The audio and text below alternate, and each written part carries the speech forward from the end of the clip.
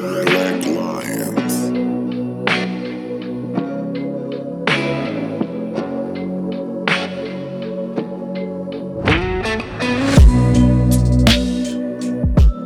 Welcome back to the Hottest Take Sports podcast presented by Sib Sports. This is your host, John Ashkar, and today with me, I'm back with my co-host, Jack Vandemotter. Welcome back, Jack. Thank you. I'm excited to get into this Cavs draft recap episode. Yeah, so today we are shooting a Cavs recap special of the draft last night. But first, Jack, we have an announcement from our sponsor. Yeah, so if you guys have been following us for a while, you know that we've been sponsored by Manscaped, and they've helped us do a lot of great things. Support for the Hottest Take Sports podcast is brought to you by Manscaped, who is the best in men's below-the-waist grooming. Manscaped offers precision-engineered tools for your family jewels. They obsess over their technology developments to provide you the best tools for your grooming experience. Get 20% off and free shipping with the code HTSP at manscaped.com. That's 20% off with free shipping at manscaped.com and use code HTSP. Guys, the products are great. I have chest hair like I'm a gorilla. My mom tells me not to shave it, and I haven't shaved it. But one time I did, and Manscaped was awesome. And the Lawnmower 3.0 was perfect to shave your chest hair. Or you can even do your balls if you want. So use our code HTSP. It helps us a lot. It even works for your face, too, but I wouldn't do that if you're using it for your below-the-belt grooming, too. But moving on. Without further ado, let's hop right into it with the top 5 picks of last night's draft. Yeah, so first overall, the Minnesota Timberwolves selected Anthony Edwards, a guard from Georgia. And he was like the consensus top player in the draft, I would say so, Jack. But he wasn't a sure thing at 1. There were some people who thought LaMelo Ball would go first, but really the top 3 were kind of a lock. We just weren't sure how they would fall. Number 2, the Golden State Warriors selected James Wiseman, the center out of Memphis. James Wiseman was a guy who didn't play much in his college career because of some problems with the NCAA, but he's a high ceiling prospect, a good fit for the Golden State Warriors. Yeah, real quick, I thought maybe with the news of Klay Thompson tearing his Achilles yesterday, that the Warriors might deviate from their plan and go with someone like LaMelo, but they stuck with Wiseman. I think that's a good choice because they do have someone like Andrew Wiggins. With the 3rd overall choice in the draft, the Charlotte Hornets selected LaMelo Ball, a guard from Australia. LaMelo Ball goes to the Michael Jordan-owned Charlotte Hornets. We might finally be able to see this LeVar versus Michael 1v1 that has been so hyped up for all these years. But more realistically, I think this is a great pick for the Charlotte Hornets. LaMelo Ball is a guy that I think the Hornets really needed as a small market team and as a team who's kind of struggled the last few years. So I think this kind of puts them on the map and gives them a direction for their future. At number 4, we have the Chicago Bulls, who selected Patrick Williams, a forward out of Florida State. Yeah, I think this was the biggest surprise for anyone else, or for just anyone watching the draft, Jack. People really didn't expect someone like Williams to go at 4. People were thinking he may go on the lottery, but this was a really surprising choice by the Bulls. Yeah. At number 5, we all know who we picked here, but we selected Isaac Okoro, forward out of Auburn. What do you think of this pick?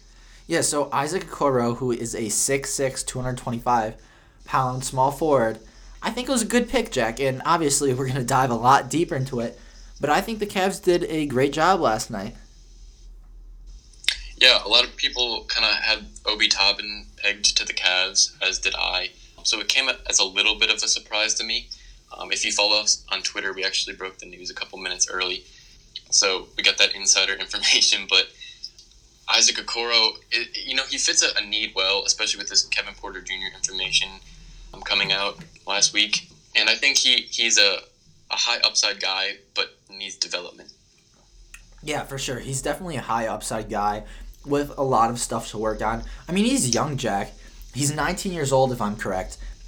And, I mean, he just has really good athleticism. And one of the best things that I like about him is that he's a high-motor, hard-working player. Just like a player that a lot of people doubted coming 2 years out of the draft with the 7th overall pick in Colin Sexton. Yeah, so Isaac Okoro, who's 6'6", 225 pounds, like we said, plays small forward. He has a really good strength and athleticism and is a solid finisher around the rim. that was one of my things that I actually did really like about this pick was that strength and physicality that he brings, because I think the Cavs have kind of been lacking that. Colin Sexton and Darius Garland, they play hard, but they don't have that hard-nosed physicality that you just can't really fake in the NBA. So I think he does add a nice aspect to our team that we really didn't have before. Yeah, he's really good at getting to the hoop and driving. And with that physical mentality and prowess, he's also really good at defense, Jack. I mean, he was praised as the best defensive player in this draft. And that was a huge reason why he went 5. He's an unselfish player, and he even said last night that he's going to want to guard the opposing team's best offensive player. Yeah, and that kind of mentality that he wants to be the best and that he wants to guard that top opposing player is part of the reason why, scouts liked him so much. He had a fantastic interview process, got rave from reviews from multiple teams about his interviews, and was really praised by his coach at Auburn, Bruce Pearl.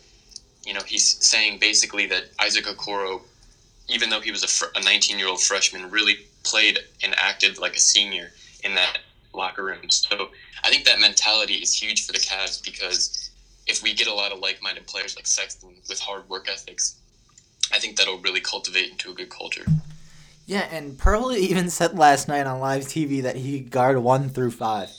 Kobe Altman and JB Bickerstaff said 1 through 4, but the fact that he can guard 1 through 4 is pretty incredible to me. That the fact that he has a speed to keep up with a 1, and that he has the power to actually guard a 4 or even a 5. And I mean, this kid's no joke on the defensive side of the ball. In the SEC this year, he was all SEC second team as a freshman, all freshman team, and he was on the all defense team. His defense is something that the Cavs really, really needed, as a lot of the players on the Cavs struggle with defense, like Darius Garland or Colin Sexton or Kevin Love or even Chetty Osman. The Cavs were the worst, like the absolute worst statistically defensive team in the NBA last year. So yes, Okoro is not going to be this huge scorer, but he's going to be a guy that can come in and make an immediate impact on the defensive side of the ball. To that point, I will mention that I think defense can sometimes translate. It may take a while to translate into the NBA. A lot of times players who are praised as defensive-minded players maybe not struggle, but do have a little learning curve, as the game is just bigger and faster and stronger. So it's going to be very interesting to see how he kind of comes into the NBA, and if that defensive prowess that he showed in college can make an immediate impact. But I definitely think it's a good pick from that regard. Some of his weaknesses that I just want to mention quickly are his offensive game. He only shot 28% from 3 and 67% from the free throw line. He lacks some creativity and has some inconsistent shooting mechanics. And that's really, I think, where scouts look at his developmental upside. That if he can figure out that shot, then I think you got a steal right here at 5. Yeah, and I realized that he wasn't a great shooter at Auburn in his 1 year there. But this kid is someone who's always kind of proved people wrong on every level that he's played. I mean, he wasn't a 5-star recruit coming out of high school. He was a 4-star. He wasn't supposed to be a lottery pick this year and goes 5 to the Cavs. He's someone who's going to be in the gym 24/7 and who's going to prove you wrong. I mean, like, Colin Sexton shot 33% from 3 when he was in Alabama in his singular year there. When guys are naturally gifted athletically, like Okoro is, and they have a nonstop work ethic, yeah, it might take a little while to develop a shot, but, like, he will be able to develop a shot. So it's something that I'm not really worried about with the future. It's going to take time. It takes time for everyone. I mean, even like someone like Dwight Howard developed a good free throw shot. Anyone can develop a shot if they work hard at it, unless they're injured or like have a mental block like someone like Ben Simmons. Yeah, or Markelle Fultz is another guy that comes to mind. In regards to that, though, Okoro's development will really be a good testament to where the Cavs' development stands currently. They've had some problems, I'd say, developing over the last couple of years, just with Garland and Sexton. Sexton's improved, but that might be more because of his mentality and his affinity for the gym. So this will be a really good test to see, how JB Bickerstaff and that front office can really develop their draft picks. Yeah, and it's a thing of, even if they want to see like a big offensive jump for him in this first year, if he's guarding the opposing team's best player, he's going to not have a lot of energy to go score on the offensive side. And I know he's good with driving to the lane and dishing out after that, but it will be a testament to how they can develop his shot and how they can develop him as a player, because he'll put in the work. So it's really on the Cavs at this point.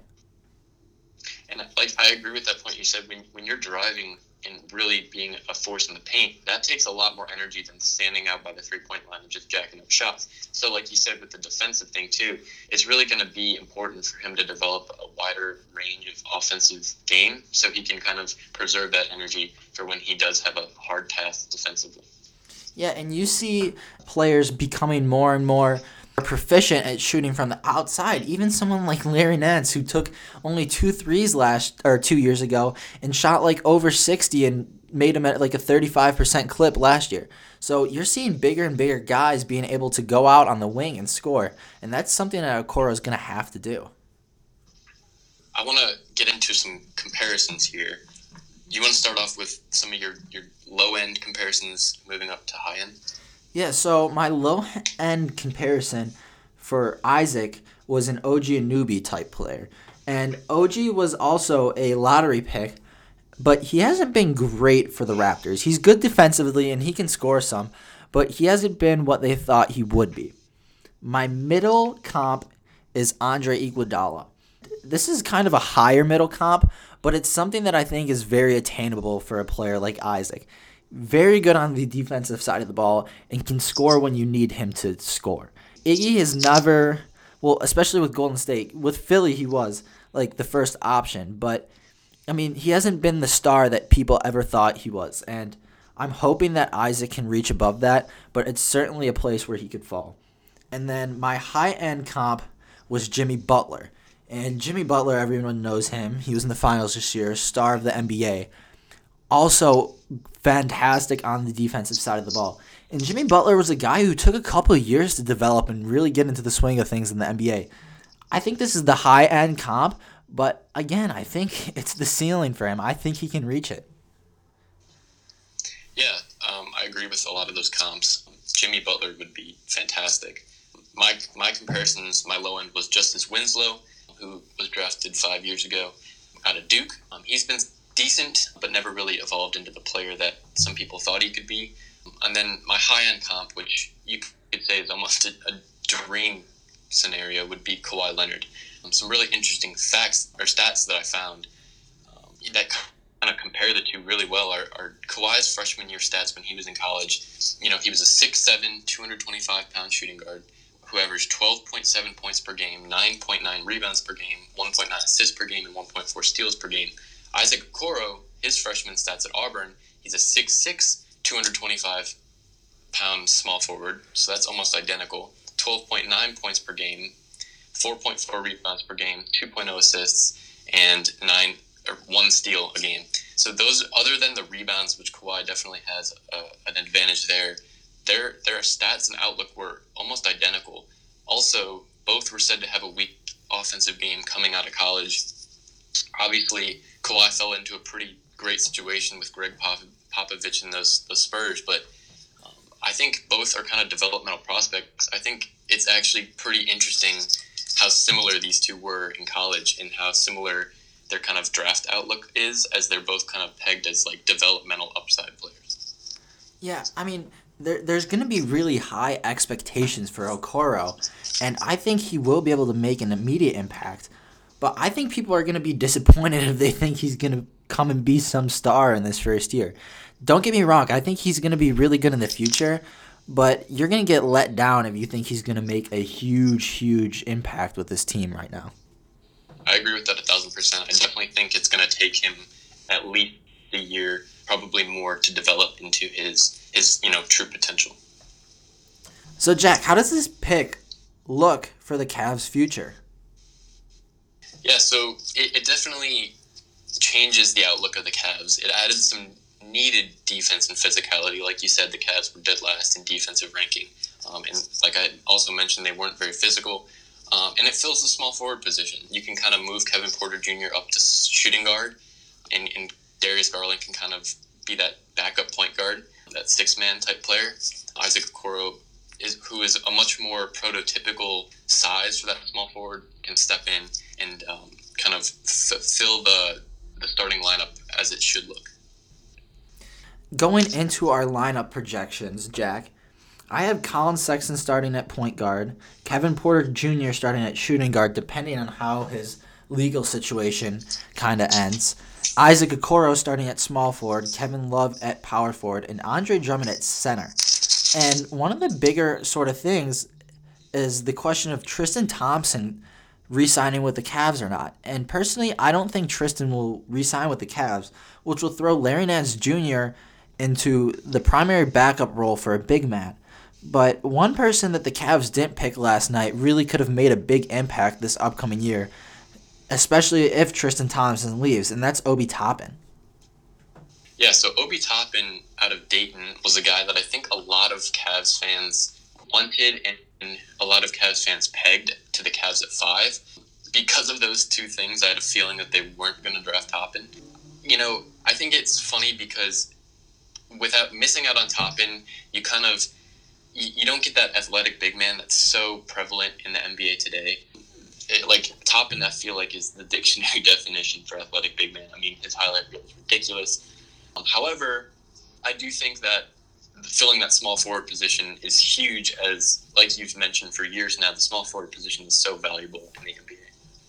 Yeah, I'm literally so happy that you brought that up. I've always said that the key to a good team is a good small forward. All winning teams have a good small forward. And you've seen teams go far with these young small forwards, like the Celtics with Jason Tatum. So I think it's of utter importance that a team does get a small forward. But it does also hurt that the Cavs could lack some depth with the big man position this year, especially after next year if you do lose someone like Andre Drummond, or if they do a sign and trade with Andre Drummond like some people have been saying they could.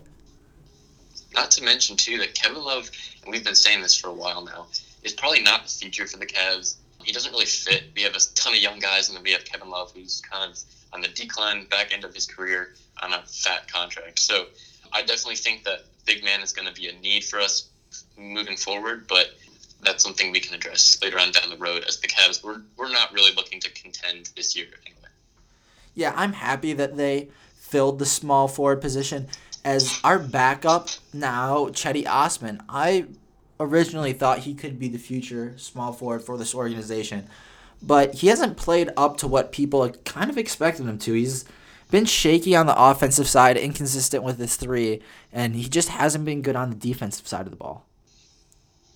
Yeah, so final draft grade, I gave the Cavs a B for this pick. I think the B kind of comes from missing out on that athletic big man in Obi Toppin.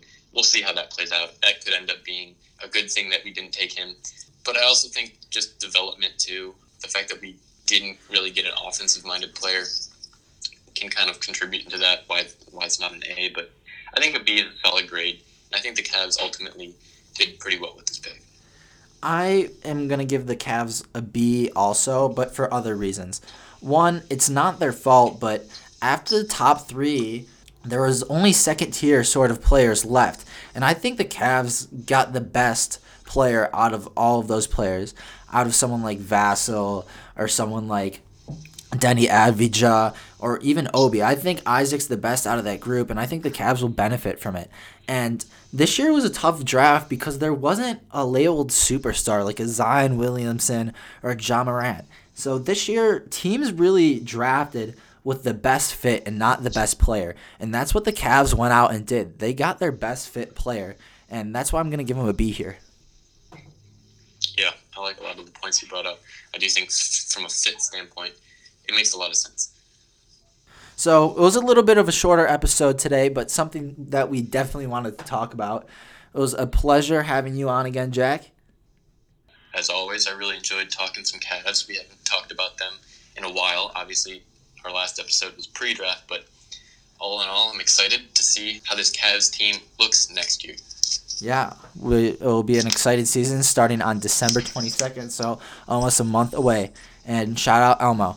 We will catch y'all next time. Stay hot, our friends. Peace. And thanks to you guys if you made it this far listening to the Hottest Take Sports podcast. Today's intro beat was made by Black Lions Beats on YouTube. We'll have a link to it in the description.